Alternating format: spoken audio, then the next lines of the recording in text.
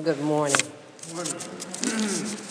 I bring you greetings this morning, honoring our Lord and Savior Jesus Christ. I want to acknowledge and appreciate Reverend Ray for giving me this opportunity this morning to bring this word. I want to show my appreciation for those who participated on the program, the fellow ministers and elders, officers, and friends who are in this space. Your presence here is greatly appreciated. It is a testament of the power of God and the mercies of God. The songwriter declared in Psalms 111, "I will give thanks to the Lord with my whole heart, in the company of the upright, in the congregation." I got so excited this morning, I woke up with my heart singing. I was like, it's another day's journey, and I'm glad, so glad about it. But then I realized I'm not here to sing, amen? In Mark 1:21 through 28, we read the account of what has been labeled as Jesus' first public ministry action. He enters the synagogue with his disciples, educates the spiritual leaders and attendees, and he exorcises a demon-possessed man and establishes a new way, a new teaching. Verse 24 says, the demonic man cried out, "What have you to do with us, Jesus of Nazareth? I know who you are, the Holy One of God." I propose to you this morning that on the Sabbath there in Capernaum, when Jesus entered the synagogue and began teaching a new way, among the cry of the demonic man and along with it, there was an internal inquiry in the insulted religious leaders. There was a breathless bewilderment in the synagogue attendees. There was a quiet caution of the crowds and an anxious attention of the new disciples. Again, along with the demon-possessed man, in their minds, under their breaths, or even in their hearts, I think everyone had the same question. Jesus, what's your agenda? Why are you here? I like the Gospel of Mark and the way that the narrative moves Jesus constantly from one place to another, as though he's leaping from town to town, from activity to activity, healing as he went, engaging folk, listening and teaching. There is what seems to be an eagerness and a high level of energy and excitement as the writer relates who Jesus is, so much so that Mark introduces us to an adult Jesus who's entering the ministry. It's quite different from the introduction of the Gospels of Matthew and of Luke. There we have the genealogies, the engagement stories, the virgin birth, the childhood biographies. But in Mark's Gospel, he just jumps right to it. It seems as though he wants to make no time wasted to get the first century believers on the mission, on the ministry, and connected to the miracles of Jesus. He introduces Jesus by looking back at the Old Testament and pointing to Isaiah's prophecy that there will be one who will come and point out that there'll be another. And so then we go to John, who is proclaiming a baptism of repentance and the forgiveness of sins to the people in the wilderness. And in verse 10, John says, there is a Messiah coming. And when he sees Jesus and is baptizing him in the pool or in the River Jordan, he said, "You are he." And we see this confirmation there in verse 10 when God sends down his confirmation, "This is my son." So again, we jump right back into action. Jesus is immediately called into the wilderness for 40 days, where he's tempted by Satan, and he emerges from the wilderness only after John is arrested. And he begins to proclaim the coming of the kingdom of God, or more specifically, the reign of God. He attracts crowds of followers and seeks out a few specific fishermen whom he recruits as his disciples. From the onset, the prologue in Mark narrates the dawn of the kingdom at the margins of the world, in the wilderness. There are aspects of Mark's narrative that would give us a direct reflection of the social reality of Jesus' day. Economic and political deterioration, especially in the decade prior to the upheavals of the Roman-Jewish War, had dispossessed significant portions of the Palestinian community. These included the densely populated rural areas of Galilee. There was disease and physical disability, and it was inseparable to the cycle of poverty, a phenomenon that we still see today despite the advent of all our modern medicine. For the day laborer, illness meant unemployment and instant impoverishment, much like today.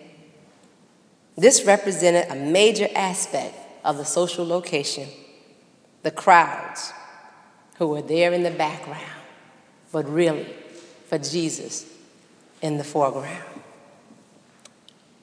So Jesus moves from the wilderness, from the outskirts of Galilee, into what is indeed the heart of the provincial order, a synagogue in the city of Capernaum.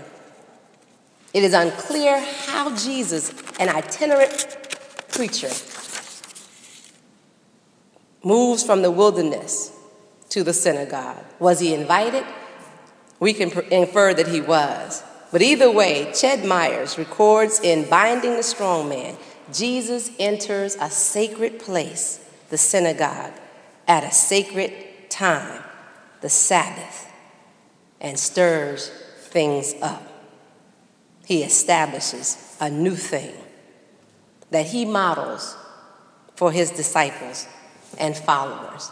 And they say, Jesus, why are you here? First, Jesus answers the disciples and the crowds. I'm here to do community building. As a resource connected to the source, he gives those in the synagogue a revelation of the plan of his heavenly Father to get the church in order. Though Mark does not specifically tell us what his teaching is, we can figure it out a little bit. For it says they were astonished at his teaching, for he taught as one having authority and not as the scribes. We can figure out that Jesus wasn't teaching what the scribes were teaching, that it might have had a little contrast going on. And we know the scribes, they're the keepers of the law. They're the maintainers of the purity codes. They're the maintainers of the cleanness. They upheld and judged what was lawful and unlawful, and who was ceremonially or ritually clean or unclean. Most scholars agree that Jesus was not specifically addressing the individual laws, but rather the system of laws that justify the religious entities' alienation and oppression of others. Jesus was willing to deny the Judaic letter of the law when the law failed to extend the compassion of the Lord that Jesus was proclaiming. I'm building community. I'm responding to need.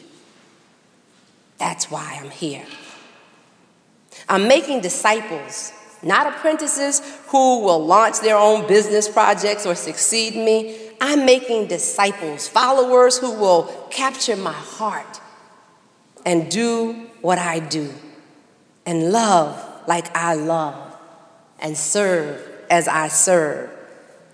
The disciples whom he called out personally, who have just left their family businesses, their homes, to follow this leader. And his message to them is summed up like it is in Matthew 20:27.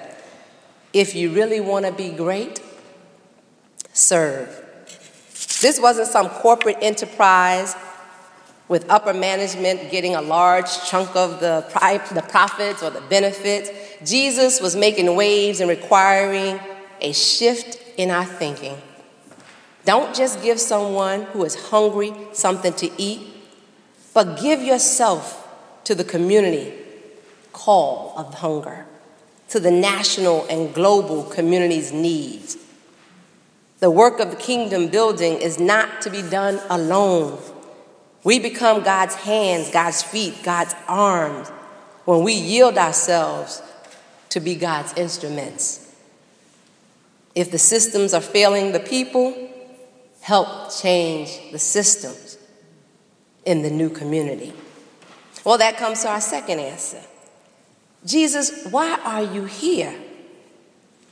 He answers the unexpressed question of the synagogue leaders by responding to the demonic spirits in the unclean man. I came in power to shut down every system that will not yield to God's will. Somebody say, stop the madness. Stop the madness. That's what Jesus came for. He said whether this man was unclean spirit, whether it was an actual man or whether it was a symbolism of all of the demonic activity going on at the time, whether it was a symbolism of the occupation of the Roman Empire and all of the different situations that were going on to oppress the people. Some scholars will debate that. But either way, when Jesus encounters this character, he says, Jesus, what will you have to do with us? And Jesus is responding. And he calls not to the man, but to the spirit in the man. Be silent and come out. The situation that was crippling the man, the situation that had him in anguish, the situations that were causing restrictions on him, that was causing him to be an outcast, causing him to be unclean. Jesus was prepared to do battle with it, and Jesus was prepared to win. And take notice here that he does not deal with the man as much as he deals with the spirit. Some of us have to take note of that because we all have something maybe going on. So Jesus is here because he has to address the injustice wherever he sees it. Jesus is cleaning house. To you and to me, Jesus is answering that I am trying to establish the reign of God in this place and in you. Will you be my follower? Will you be my disciple? Will you be a part of my community? I remember when I first began to encounter the Lord for myself. My conscience began to be pricked by the Word of God. And the more and more and more I began to feel a sense of guilt and shame about things that were going on in my life. But it didn't seem to bother anybody else. I was hanging out, smoking a little smoke, drinking a little drink, raising a little heck. And all the time I was in full company of others and loving it. My conviction wasn't so much about what I was doing, but more about what I was not doing. I wasn't in a sincere relationship with the Lord. I wasn't praying. I wasn't studying the Bible. I wasn't participating in any kind of kingdom building, community building activities. I wasn't even concerned, really, about the needs of others. I was void. Actually, I was a bit like the man with the unclean spirit, but not so much in the sense of having a demon in me, but more in the sense that I too said, Jesus, what could you have to do with me? I could not comprehend that God could really deal with and encounter and work with me. I felt a sense of worthlessness. I couldn't get anything right. I was always messing some things up, and I didn't have anything to contribute. And on and on and on. My reasoning was endless, much like the legion that might have possessed the man. So on second thought, perhaps I was a little more like the demon-possessed man than I had imagined. But somehow, through the excuses, through the fear, through the doubt, I was able to accept Christ's offer and embrace God's love for me. And it took the love of Christ and the becoming a part of God's community, participating in it, working in it, sometimes just waiting in it, that I began to experience the freedom from maybe the demon of self-doubt, of selfishness, of bias, of hate, of the fear maybe that plagued my life early on. And I still acknowledge that there is a sense of, I'm not worthy, but I think it's more replaced with, but God, I thank you. I trust you. And in reality, I recognize just that feeling of worthlessness might have been a little bit of a legion or a demon that so many people have to be exorcised from. Jesus says, I want you to know me as the Holy One. I want you to know me as the healer. And he's still offering that to us today. He's still offering that power, that love to us today. But finally, Jesus has a question. He asks you and he asks me, why are you here? And I hope seeing what he has done as he enters into the synagogue in Capernaum, that we are able to answer that, Jesus, we are doing what you have set as an example for us to do. We are building community. We are looking outside of ourselves for the need that you help us to discover in others. And we are making way to build relationships and to build systems that will respond to that need. Jesus declares, I want to get all up in your space and teach you how to love others. And where our response should be, yes, Lord. Jesus says to us, you can have my power. You can have my spirit. You can have the ability that I have. But will you be able to have and carry my love? Will you be able to go into the places where my people are hurting and speak, even when they don't look like you, smell like you, act like you, or even really embrace you? Will you do it not so much for them, but for me? And I want our response to be, yes, Lord. That's why we're here. He's calling us to engage in the world, not to withdraw from it. It's great to gather, but we gather to get empowered, to go out, and to serve. It's great to be in a place like Jan Hus, where we know we are doing that work. But we're doing that work here. And there's so many places to go. And so I encourage you and I challenge you at the same time that when you consider why are you here, make sure that you're here getting prepared. Make sure that you're here doing the work. Make sure that you're here watching, waiting, and listening for the next move of God. Because you see, as in Mark, he's always moving. He's always moving. So why are you here? We're here to do what Jesus has called us to do. God bless you.